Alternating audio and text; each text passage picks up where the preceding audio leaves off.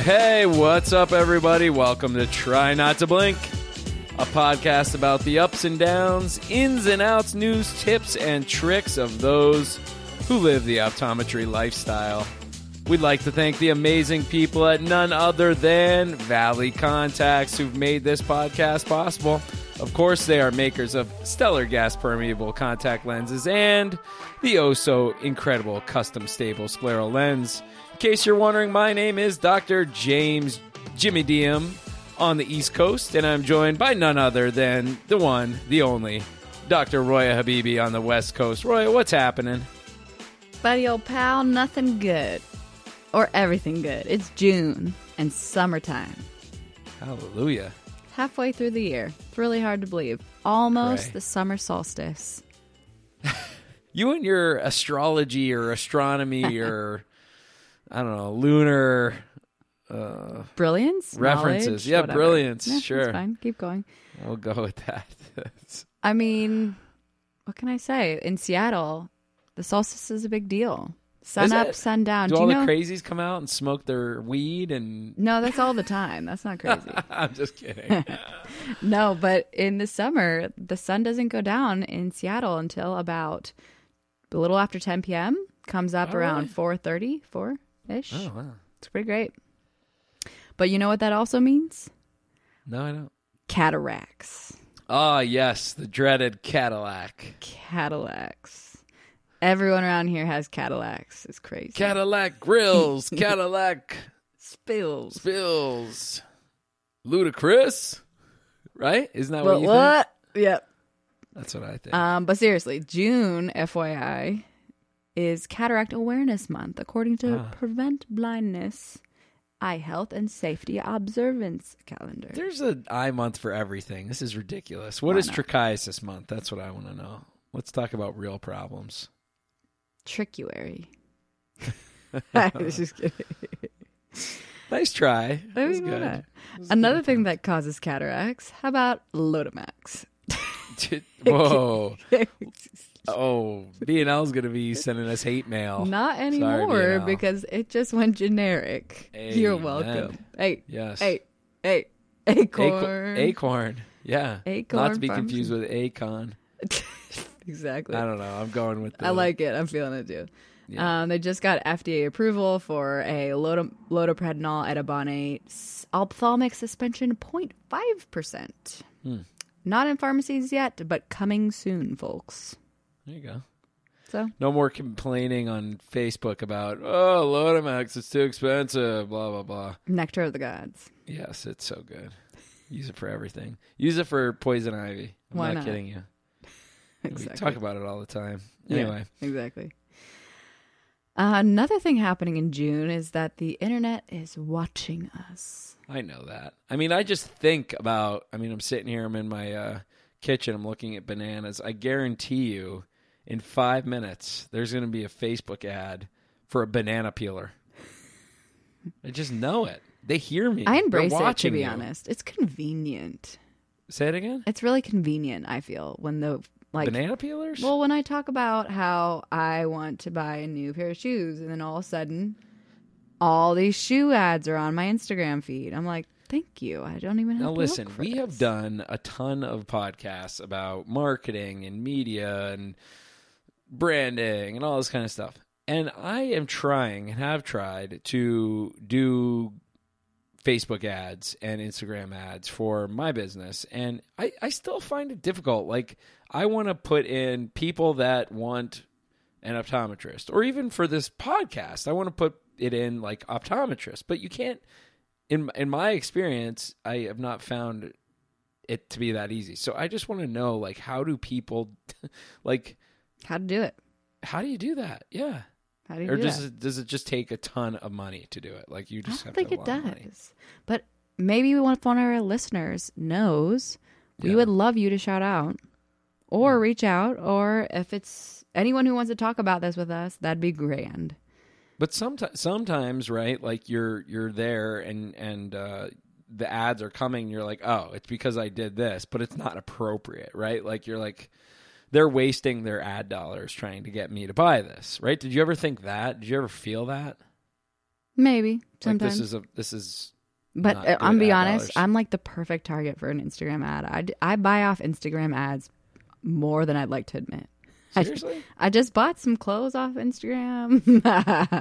Yeah. It's just so easy and convenient. Sure. Like I like Yeah. when people target me. It makes my job easier. I don't like searching for stuff. Target. Target me. Good. I'm all about that. All right. fine. Anyways, on Speaking that of, topic, Yes. Google's brilliance, they just realized that they actually predicted a conjunctivitis outbreak or epidemic because Whoa. so many people were searching for pink eye symptoms. Conjunctivities abound. I guess so. Yes. Yeah, it was pretty interesting. So the Google search data for conjunctivitis related things over the past 5 years in relation to, I guess, reported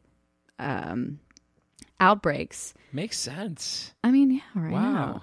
There's a 69% sensitivity to these outbreaks. And the study also noted that 83% of the candidates with outbreaks started earlier than, 83% of candidate outbreaks started earlier than the reported outbreaks, some by as much as 12 weeks earlier. Yeah. Because people trust Google more than they trust their doctor. WebMD, Doctor to MD, whatever Yeah. it's called. I mean, why Google waste your time? Doctor. People like that stuff. Yeah. Anyways, kind of an interesting thing I saw the other days on ODs on Facebook. I thought I'd bring it up since we are ODs and waste time on Facebook, right? So Terrible. one of the members at Rebecca Williams Rodenbaugh, she asked the masses, how do you guys handle people wanting to pop in to get contact lens trials? As in, like, I ripped my lens and can I come get a new one? She was saying that she always does a $20 dispense fee to discourage people to do this. And today she got an email from a patient asking to do it, and she told them no. Or I guess she told them about the dispense fee, sorry. And the patient was super upset about it and said she would not be coming back. What do you guys do with this? I mean, I always go out of my way to let a patient know that by being our patient, they are entitled to trials when they need them and solution when they need them and eye drop samples when they need them. So, I have to say in my, 5 short years of practice here that I've not had people abuse it that I can really think of that really stick out to me. I do have, my staff. I think my staff gets more pissed off about it than I do. They're like, this person didn't buy lenses and, they're a week away from, their next year exam. And I think they had the same set from last year and now they want a sample and they've done this to another doctor in our practice before. And, I think they're more, protective of it than I am. And I think, some part of me has become jaded because I know that of course there's the health aspect, but I know that the benefit is in the exam, and I know I want the patient to keep coming back for their care and feel comfortable to come to us, but I know that there's a fine line. So we don't charge is my short answer. But I guess we don't charge either usually. And for the most part, I feel the same. Like, I would rather just give them a new pair of lenses and them be generally healthy than them stretch out one for multiple months. Right. But I've started we've had a couple people like leaving or whatever, moving around in the business. And I've started helping with ordering trial lenses. Oh, yeah, that's It's true. a nightmare. It's literally a nightmare. Yes. I mean, we clearly have a bad system, so that's a whole nother discussion on figuring out how to do this well, because we carry like essentially every lens you could want. Yeah. And so to keep those stocked is really a challenge. Every week we go through it, which might not even be enough, honestly, because, But do you like save tabs or like how you just go through and look at empty spots? That's a good point. No, they go through and look at empty spots. Yeah, That's what they we do. save tabs, but again, it's just like, how do you do this the right way? That's a good idea. Yes, never did that. Can we just keep the tabs and you know what to order? Yeah. But anyways, a couple ideas that I thought were actually really appropriate. Pete Taylor said there's a cost to doing business.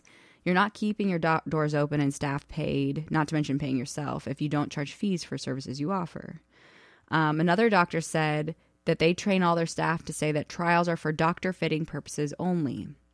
During unusual circumstances, we can look and do it, but otherwise charging is appropriate. You have to pay the staff to stop what they're doing, what they're supposed to be doing, deal with the patient's problems, and there's a fee for that. Also, you have to review the chart. There's a fee for that as well.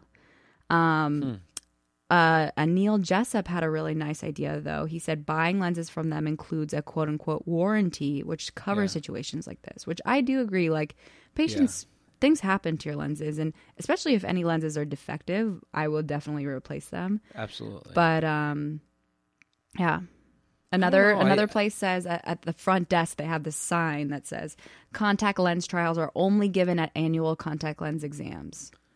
Yeah, it's a tough one, and I just think, oh man, we're getting so close, unfortunately, to the commoditization of contact lenses, in that they're losing their value, they're losing their individuality. The prescription's value is diminished, and as a result of that, I think that folks just think they can have any lens, and that's what it should be. And I don't know, I just try to keep the patient in the doors as much as I can, and I think charging a fee is still somewhat, even though we have a sample here of doctors that say that they do this, I would venture to guess that the large majority don't. And that's sometimes the hard thing, is that, by taking a stance, you really stand out in a negative way.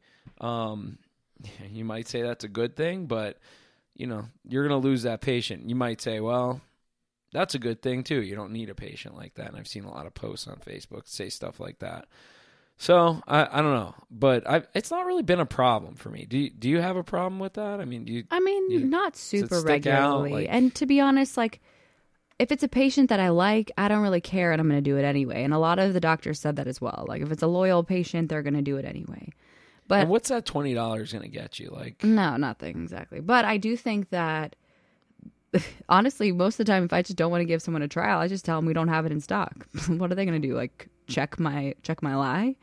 There's nothing they can do about that. Sorry. So just say, I'm really sorry, we don't have it in stock, but I could order you a box of 30. Yeah. That's exactly. If they should really be purchasing it, that's it is. It's a tough situation, because they're gonna just wear it until it disintegrates in their eye in some cases. So. Only so much you can do. Yeah. Well, in honor of National Cataract Month, we thought it'd be a little fun to talk about Cadillacs. But just a little bit fun. Upgrading Cadillacs. Yeah. Trading Could you them ever see yourself in a Cadillac? Of course. Why not? Is that like a dream car? Do you think? No. It probably is your dream car. Didn't you just get one? I did, but not a Cadillac. I did look at them, but they were like ludicrous. Holy Escalade, a brand new Escalade. And I wasn't going to get an Escalade. They were right next to the other car I was looking at. So so I looked at it, of course, it was a brand new Escalade, not like the big long one, but the $91,000. Did you ask for spinning rims? That was just like the regular rims. Yeah. It was the regular old rims, $91K. That's pretty significant. Seems like a bargain. I guess. Anyway, I could see myself driving one someday, but I don't know. It's I think if my choice, it would be probably, if I had my choice, my dream car would have always been like a 7 Series BMW, nice big long. All right. Yeah, I like it. that's always been one I've looked forward to. Not a Cadillac, but anyway. Well, we have a lot of patience with Cadillacs because they're old. Right. I think maybe as a prereq, you've got to lose all your top hair to be able to drive it. I'm working on it. I'm working on it.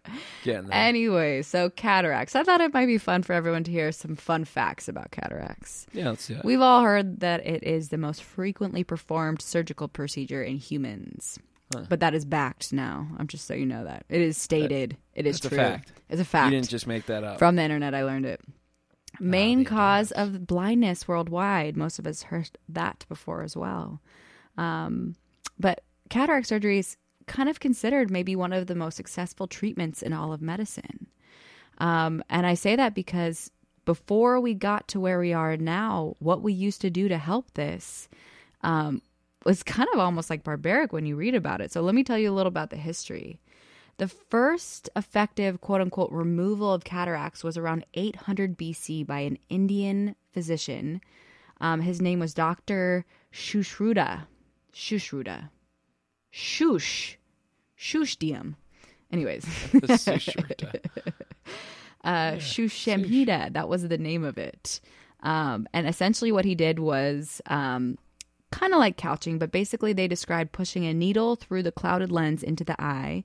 Once the lens became dislocated, it would drop into the vitreous and occasionally help the blinded person obtain some limited vision. So yeah, couching. It was also used through Egypt and China afterwards. It was only performed when the patient's lenses were extremely hard, heavy, and almost entirely opaque. I've seen some of these opaque cataracts. Aren't they crazy? Yeah. Cray. Soup's gray. So anyway, I guess the option of total blindness versus like visual blindness, it was a good alternative. Then, so I said 800 BC, right? That's like old. Now, first time it was actually refined, 1967. So they were couching until then? Seriously? I guess so. No.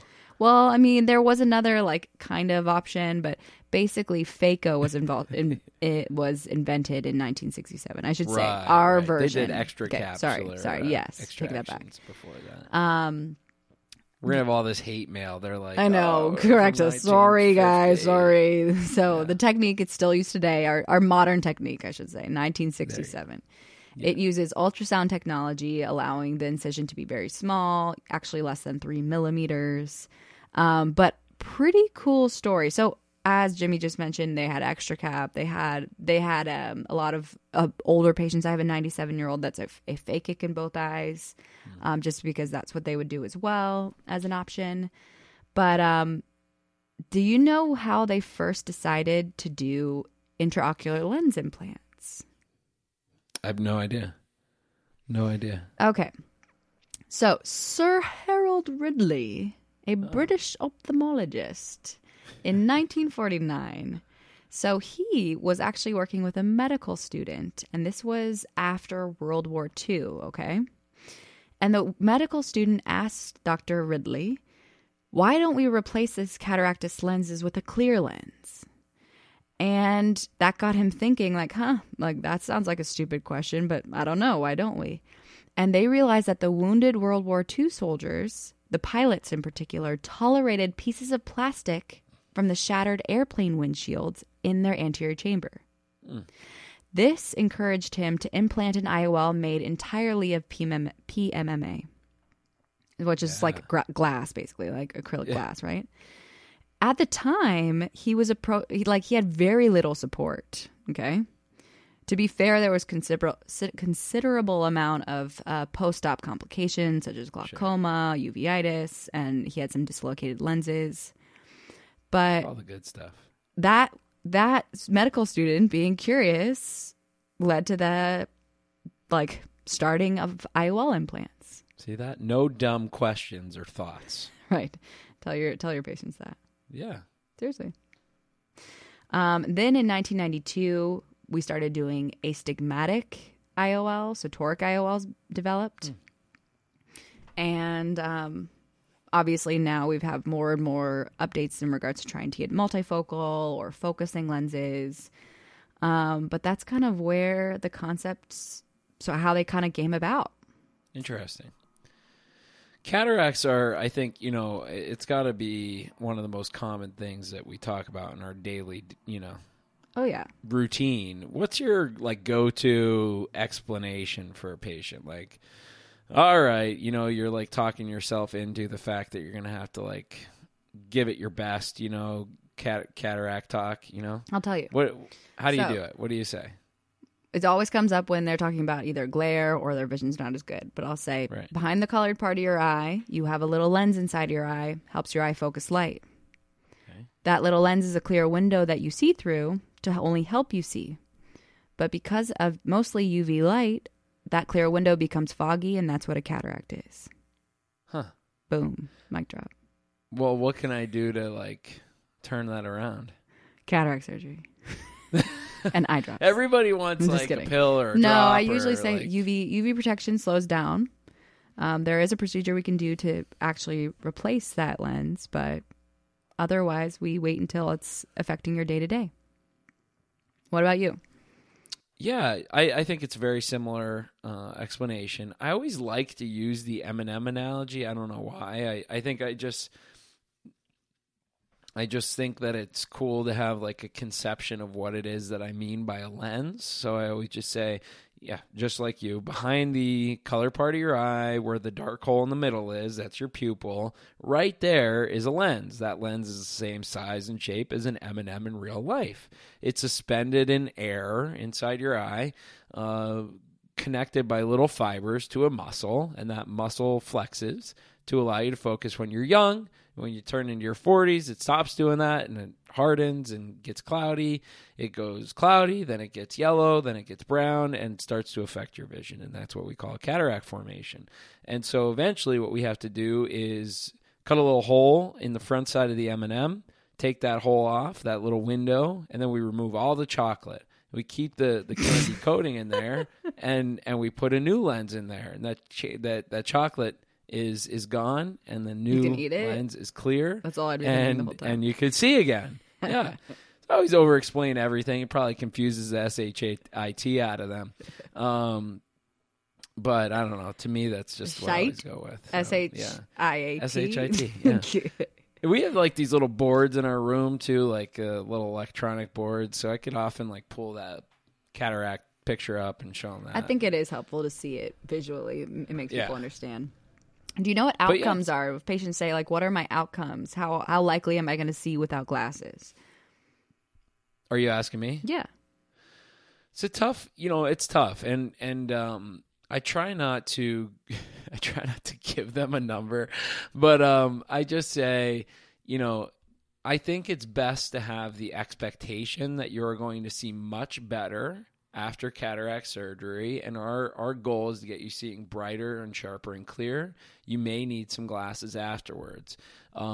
Those glasses may be to help you see a little bit better far away, and most definitely up close. If you are very motivated to see without glasses, we can probably get you very close to that. If you're motivated to be without glasses, I can guarantee with a high degree of certainty that you are going to be without glasses for approximately 90% of your activities. Unfortunately, with surgery, there is no guarantees, and every surgery carries risk. We'll review all of those things with you as we get closer to the surgery. So I try to give them, the options, basically, So I see. I like that. Yeah. So a study actually came out to say that, this is a retrospective study, I'll link it, but it said that over 90% of cataract surgery refractive outcomes can be within 1 diopter of your predicted outcome. Yeah. It's a pretty darn good number. It's an easy surgery. I didn't make it do it. I feel like I could do it. Over 70% can be within 0.5 diopters of the predicted outcome. That's pretty darn good. Yeah. 3/4 are half a diopter away of what they wanted. This is, of course, when the surgeon tailors the lens calculations prior to the outcome data. Okay. Yeah. So, anyways, just to go over a couple risk factors, because obviously patients are always a little nervous, right? I mean, rightfully so. It's a surgery. So what are some of the risk factors you tell your patients about? Well, I always say that you're going to be a little blurry right afterwards. There may be some discomfort or even pain. It's possible, but very unlikely.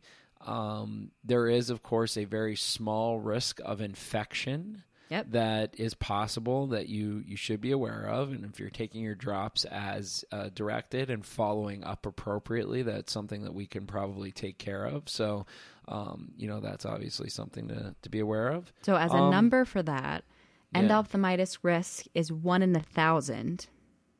The rate was actually 0.128% chance. Huh. But have you ever seen one? The risk is higher with patients that have had a posterior capsular rupture. That's interesting. I didn't know that. I wonder why that is, I guess. I asked. Good question. So the reason is because the anterior chamber when it is encapsulated, there's a pretty good chance. I mean, like when you're opening the eye and going in with your probe, the chance of getting a little bacteria in there is higher. I mean, it's pretty high. It probably happens. But they do a lot to the anterior chamber, including oftentimes a lot of my doctors will put a little antibiotic into the anterior chamber afterwards. Okay. Yeah. But once you rupture that posterior capsule, things don't move around the same or get cleaned up the same. It's like the Wild West back there. Exactly. Something gets back there, and then all bets are off. It's hard for the eye to clear that out, or it really doesn't as much. So anyway, endophthalmitis, low risk, but very, very serious when it does happen. I have seen that, and it actually can happen many months after, which is really scary. I've seen 2 now in my career, and one, the eye went icicle.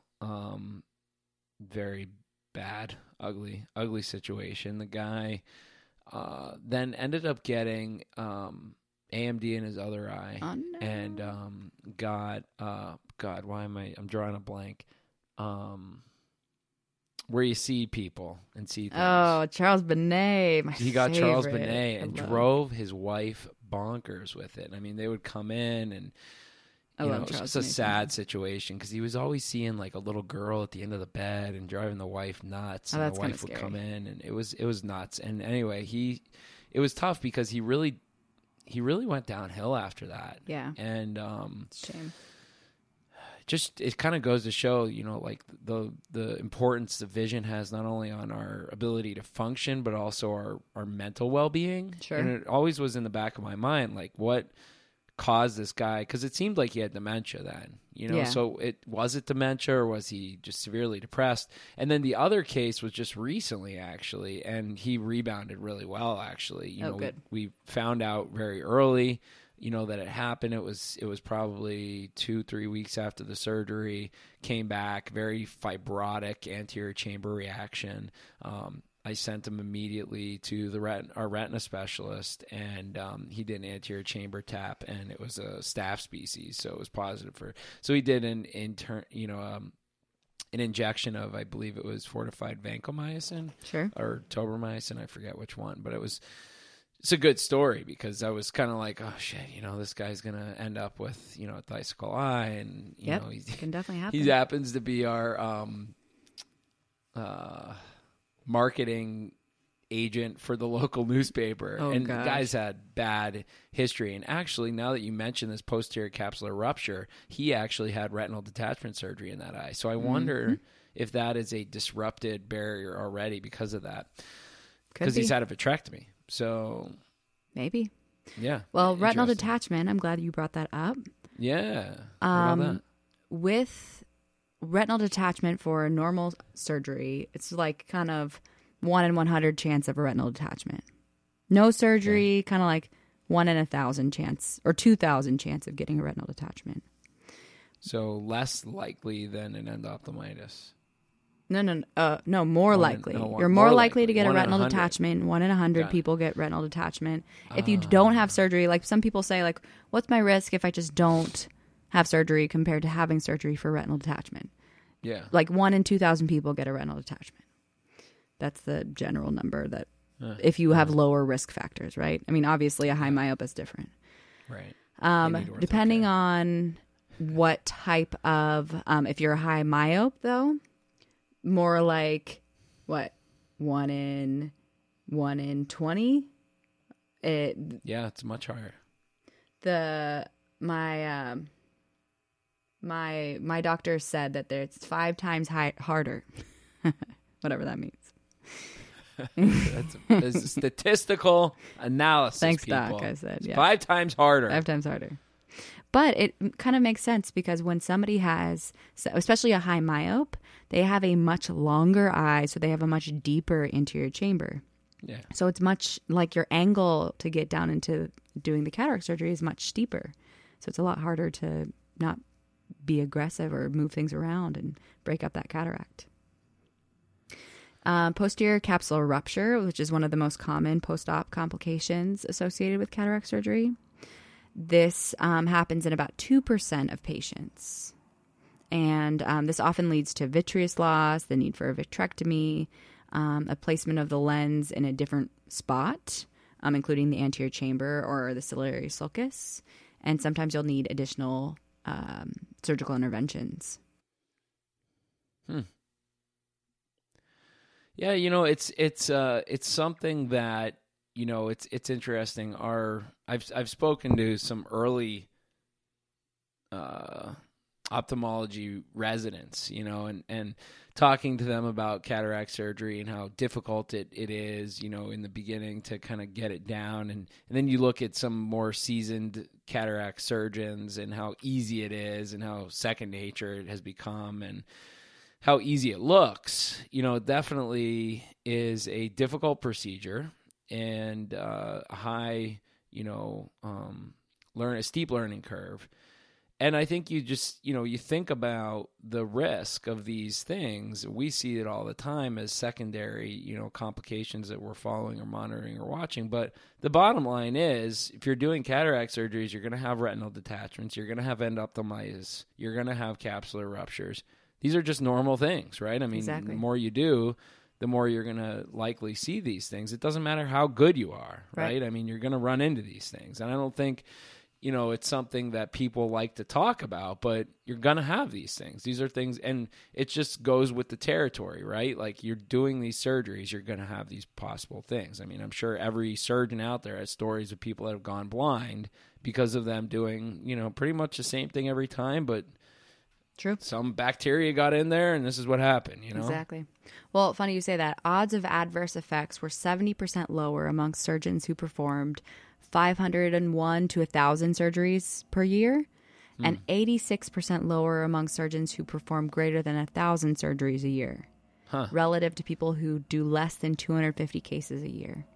So there is something to, when you hear patients be like, "Oh, I want to know like how many surgeries they've done. Like, are they super busy?" And then it's so funny though, because the other thing that people will say, like, because our surgeon who does cataract surgeries, for our practice or with us is, we think busy. He thinks he's busy, but he only does surgery once a week, and he does like 20 to 30 cases that day. So it's a busy day.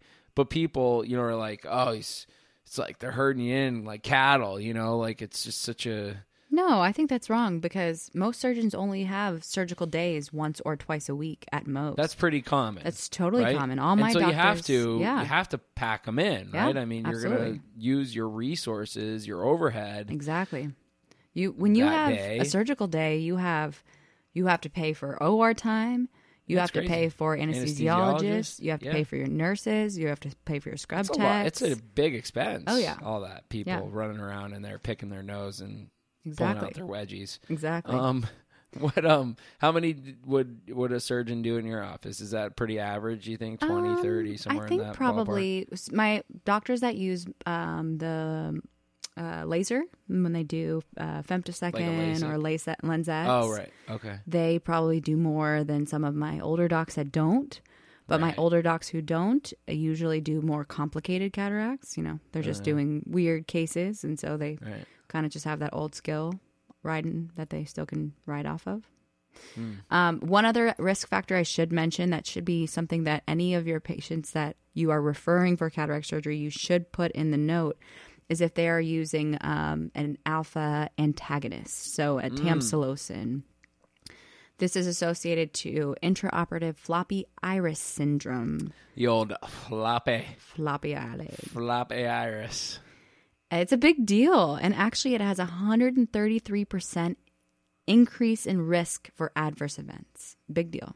What's the thing that they'll put in there to open the iris up? Out there right something now, somebody's ring. saying, "It's a blah, blah ring, you dummy." Yeah, it's a... Sorry. Whatever it's people. called. It's one of those rings. I don't know. Hopefully a diamond one. Yeah. Anyways. So we knew that we were prepping for this talk, and Jimmy, I put Jimmy on posting a message on Odie's on Facebook because I'm not like mentally prepared enough to get like attacked via Facebook, the wolfing. I don't like to be wolfed. Yeah. So we said, what questions would you like to ask, or have you already asked your local OMD about cataract surgery?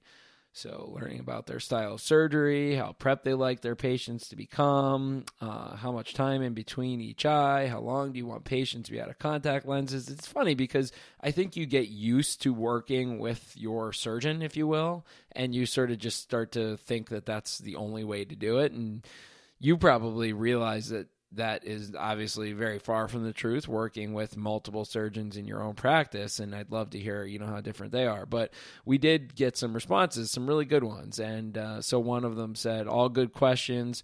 They would recommend trying to find out about their results and philosophy on premium IOLs. That would be the first in mind. And I think that's probably a very good question, because much like we all have maybe feelings about certain drops for dry eye, or treatments for dry eye, or treatments for glaucoma, or eyeglass lenses, or contact lenses that we like, I know there are surgeons that only use certain lenses, right? In Absolutely. fact, I would say most of them have a favorite lens that they only use, and they just believe that it is just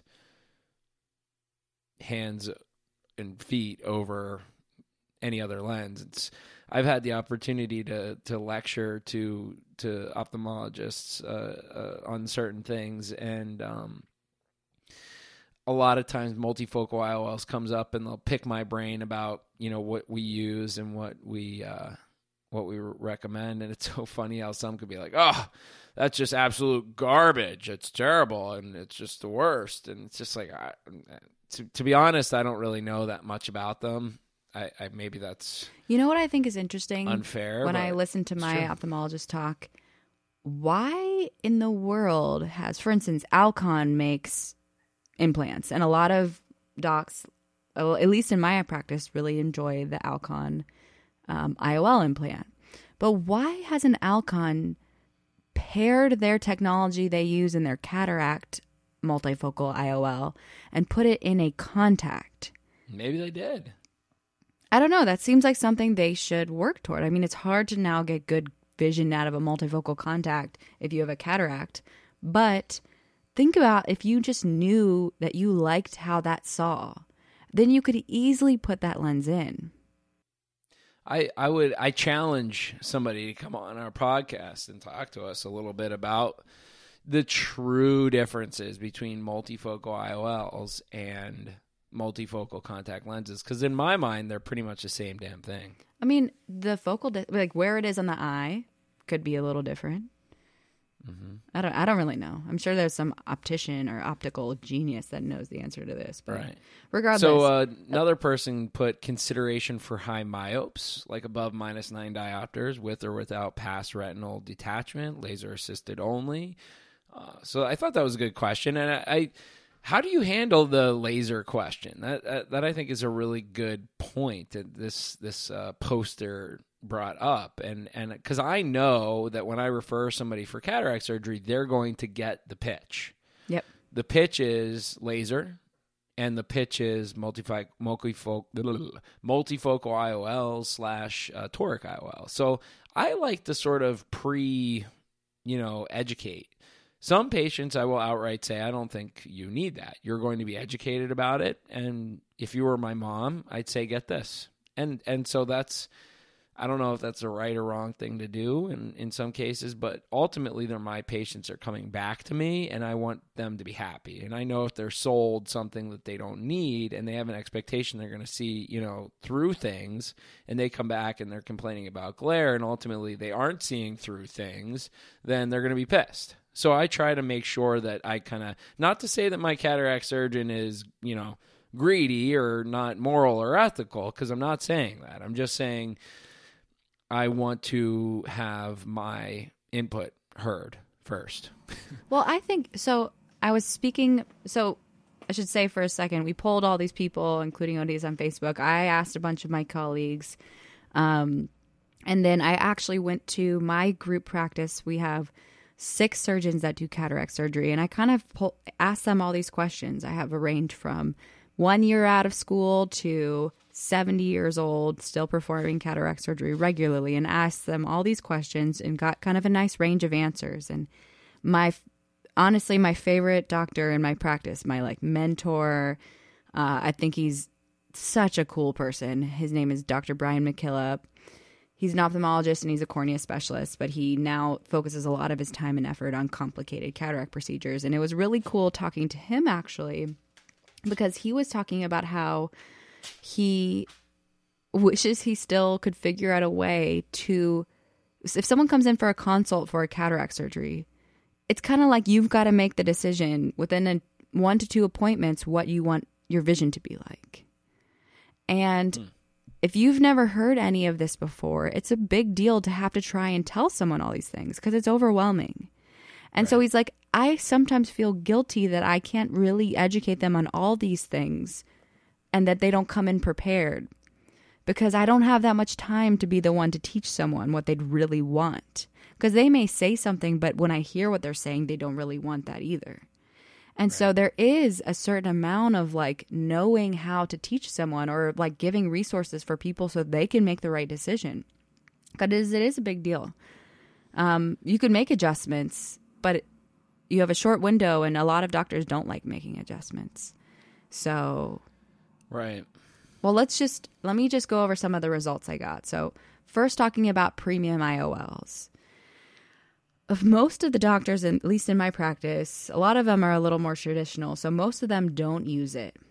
Though it's don't even offer it. No, well, so they'll talk about it, but most of them don't like to use them. And it's funny, as I heard them and I was asking them about some of the different brands that I've heard, a lot of them will actually use the Symphony lens, which is a newer, like, extended range contact, they call it. It's not exactly a multifocal, but anyways, a lot of them have been using that more. But still, it's funny. It's like, when any of us do something, whether it's a treatment or let's say you try a Procera one time and the patient has a bad experience, then you just never want to do it again. You're like, oh, that's terrible. It doesn't work. Because you had such a bad recourse from you doing or recoil from you dealing with something in a certain way. Or like you tried a certain contact lens and a patient hated it. Whatever it might be, they act the same, but it kind of is more permanent, right? Like once they have bad experience once or twice, it's like, not doing that anymore. That was a bad call. Right.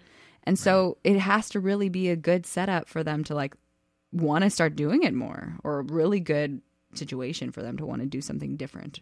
Because it's like they get superstitious about it a little bit. But anyway, most of my doctors don't like using it unless it's the Symphony lens, just because it is a lesser of that glary aberration. And most patients, they say, still end up needing glasses more regularly. How about your doctors? As far as what? The premium IOLs. I should mention, sorry, before I finish saying that, they all use toric IOLs. If we're going to put premium and toric together. But multifocal, really just the Symphony lens. Yeah, he's a Technis guy, so Symphony is definitely the multifocal of choice. And I think, I don't see him, turning somebody away from a multifocal. If somebody has a desire to be glasses free, it's definitely something he'll work to do. If that involves doing a multifocal, AK, LASIK, PRK, like multiple surgeries to get them there, we'll lay that out in the beginning and let them know.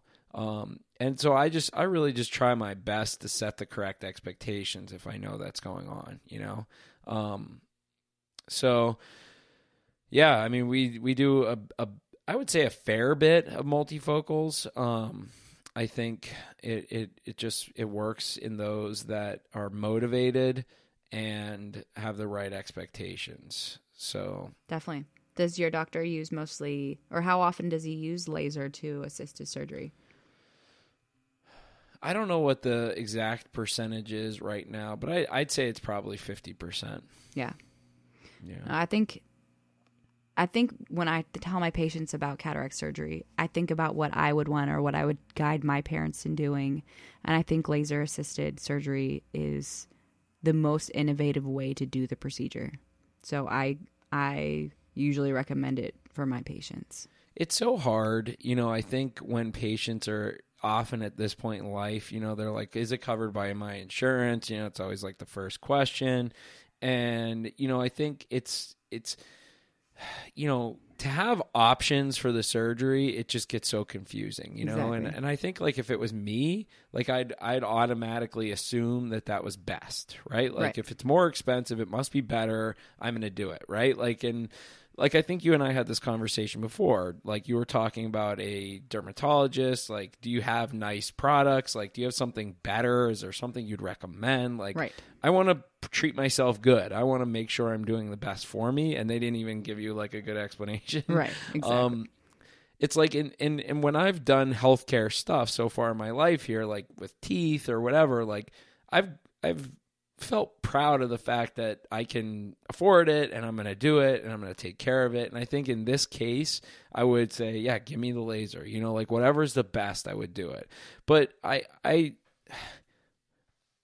do you ever feel like, well, why isn't it covered by insurance? Like, because if it was so much better, why isn't it? Like, and I know you can make that argument for like LipiFlow and things like that. Not everything that should be done is covered by insurance, but because realistically, I think once it gets covered by insurance, one, doctors are going to get paid less. Two, it's not a standard of care for doctors to have a laser, and they're expensive. right. And three, surgical outcomes are good without the laser. And that's it's just my point. Better with the laser, Yeah. And healing time is better, and accuracy so those are the is things, better. right? Is that what your ophthalmologist or you communicate? Healing times are better, Yeah. and They surgical can outcomes perfectly. are better. They can they can mark perfectly where to put the toric IOL implants. They can do relaxing sutures, etc. Yeah, That's what I understand. Anyways, interesting question that I asked them as well that some of my colleagues asked were, one, what's the average time between two eyes and why? And most of them, just about all of them, said their preference is 1 month between two surgeries. Really? Yeah. I'm surprised about that. 2 weeks, but 1 month would be ideal if they could have it their way. Now, why? And I'll tell you why. Because usually CME develops within 3 to 4 weeks of surgery. And so if it's going to develop, that's when it will be. And then also, is there going to be, like, if they're going to be off on their calculations, they'll find out around then too. And so obviously there are times where it's shorter than that, especially if it's in, like, patients are coming from far or whatever it might be. But if they had it their way, they'd like it to be 1 month. Just about all of them said if they could, they'd want it that. Okay. I know. We do it as soon as we can, a week to 2 weeks. Yeah, I mean, it obviously for vision's sake, that's ideal. Yeah. But anyway. That's interesting. Okay. How long do you want patients to be out of contacts? Another question. What do you guys say? They say 2 weeks and a week to 2 weeks before their evaluation for their measurements. Honestly, it's usually not that big of a deal. It's not something I have to tell patients all that often. I think usually at that point, most of them aren't wearing them, to be honest. Sure. So it's not something that we run into all that often. How about but that is gas their permeable standard. lenses? Yeah, I can't think. We really just haven't run into that all that much. GP lenses? For cataract surgery, I usually have one right now, actually, and it's a big headache because she doesn't want to be out of them. She's like a -9, -10. She's like a super high prescription. She's had the same lenses for 5+ years. And she's just dreading getting out of them. But she's got really bad PSC. She's diabetic. Yep. And she's got to be out of them. Yep. And so I spoke to our surgeon, and I told her that, we'd want her to be at least out of them for 2 weeks. And he actually said he'd like it a month. Yeah. And so I don't know. What do you guys literature do? shows that GP lenses, you should be out longer. But a lot of my docs said for a soft lens, a week or two is fine. Yeah. They're going to repeat scans right before just to ensure that it is the same. And usually it is. But a GP lens, they usually say at least 2 weeks repeat. Ks. If it's the same, then they'll do it. Otherwise, you keep going on like 1 to 3 week intervals until the Ks remain the same. Stable. Yep. Yeah, that makes sense. So yeah, I mean, actually I have a pretty interesting case. 2 now, exact same story. GP lens wearers that have toric like pretty big touristy on their cornea, and they opted to get toric implants, and now they are super dissatisfied with their vision. Why? They don't really have irregular corneas per se, but a GP lens gives you great vision. Yeah. What's the trouble now? They have 20/25 vision, but a GP lens is at 20/20. Well, no, because of the toric implant, I can't fit with the normal GP lens.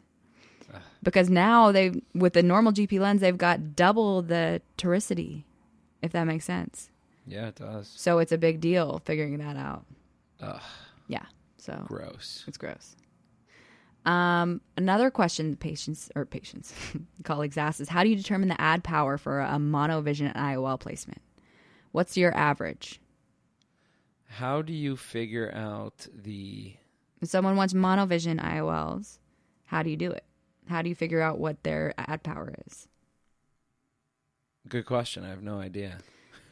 So obviously, if any doctors they would previously did monovision, or if any patients previously did monovision, that's easy. You mimic that power. The contacts. Yeah. You mimic that in their implants. Right. But the difference, you're saying. Exactly. A lot of the docs will talk, especially for patients that are slightly myopic or even moderately myopic, they'll talk about at least trying it. Either they'll give them a demo to try it at home. In contacts before they do the surgery. Yeah. Or average IOL power for a monovision, for most of the docs I asked, was around 1.25 to 1.5. So that was power? That was the plus power. I see. Okay, interesting. Yeah. Huh.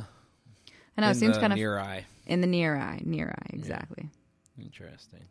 Is that something they do often? Yeah. It seems like a lot of them do, at least a little bit. Seems like a safer choice, right? Well, especially for a myopic patient. For a hyperopic patient, different, but a myopic patient seemed like that was a standard. Do they charge a little more for that? I don't think they did, and that's a good question. Yeah. One last thing I'll mention is post-LASIK cataract surgery.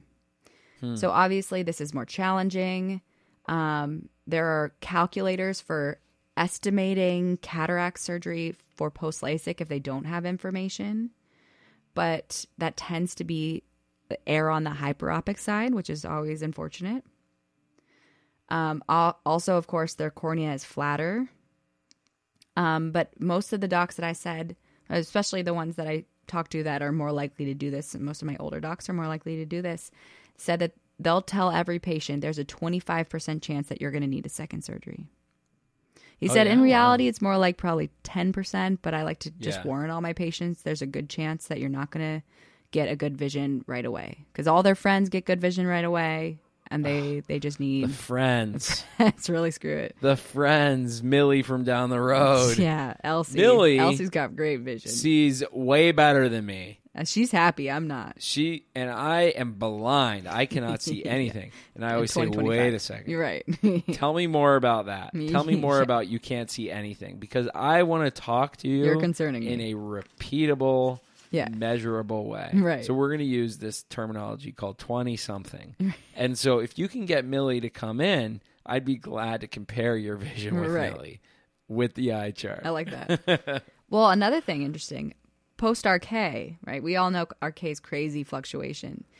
They say that they're not going to do anything post-RK for 2 to 3 months after surgery because the cornea changes so much.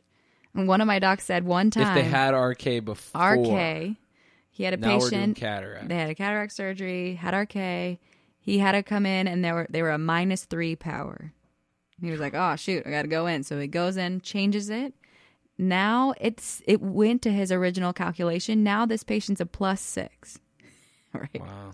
So like how much it can change is a lot. So much slower recovery time post pre-refractive surgery.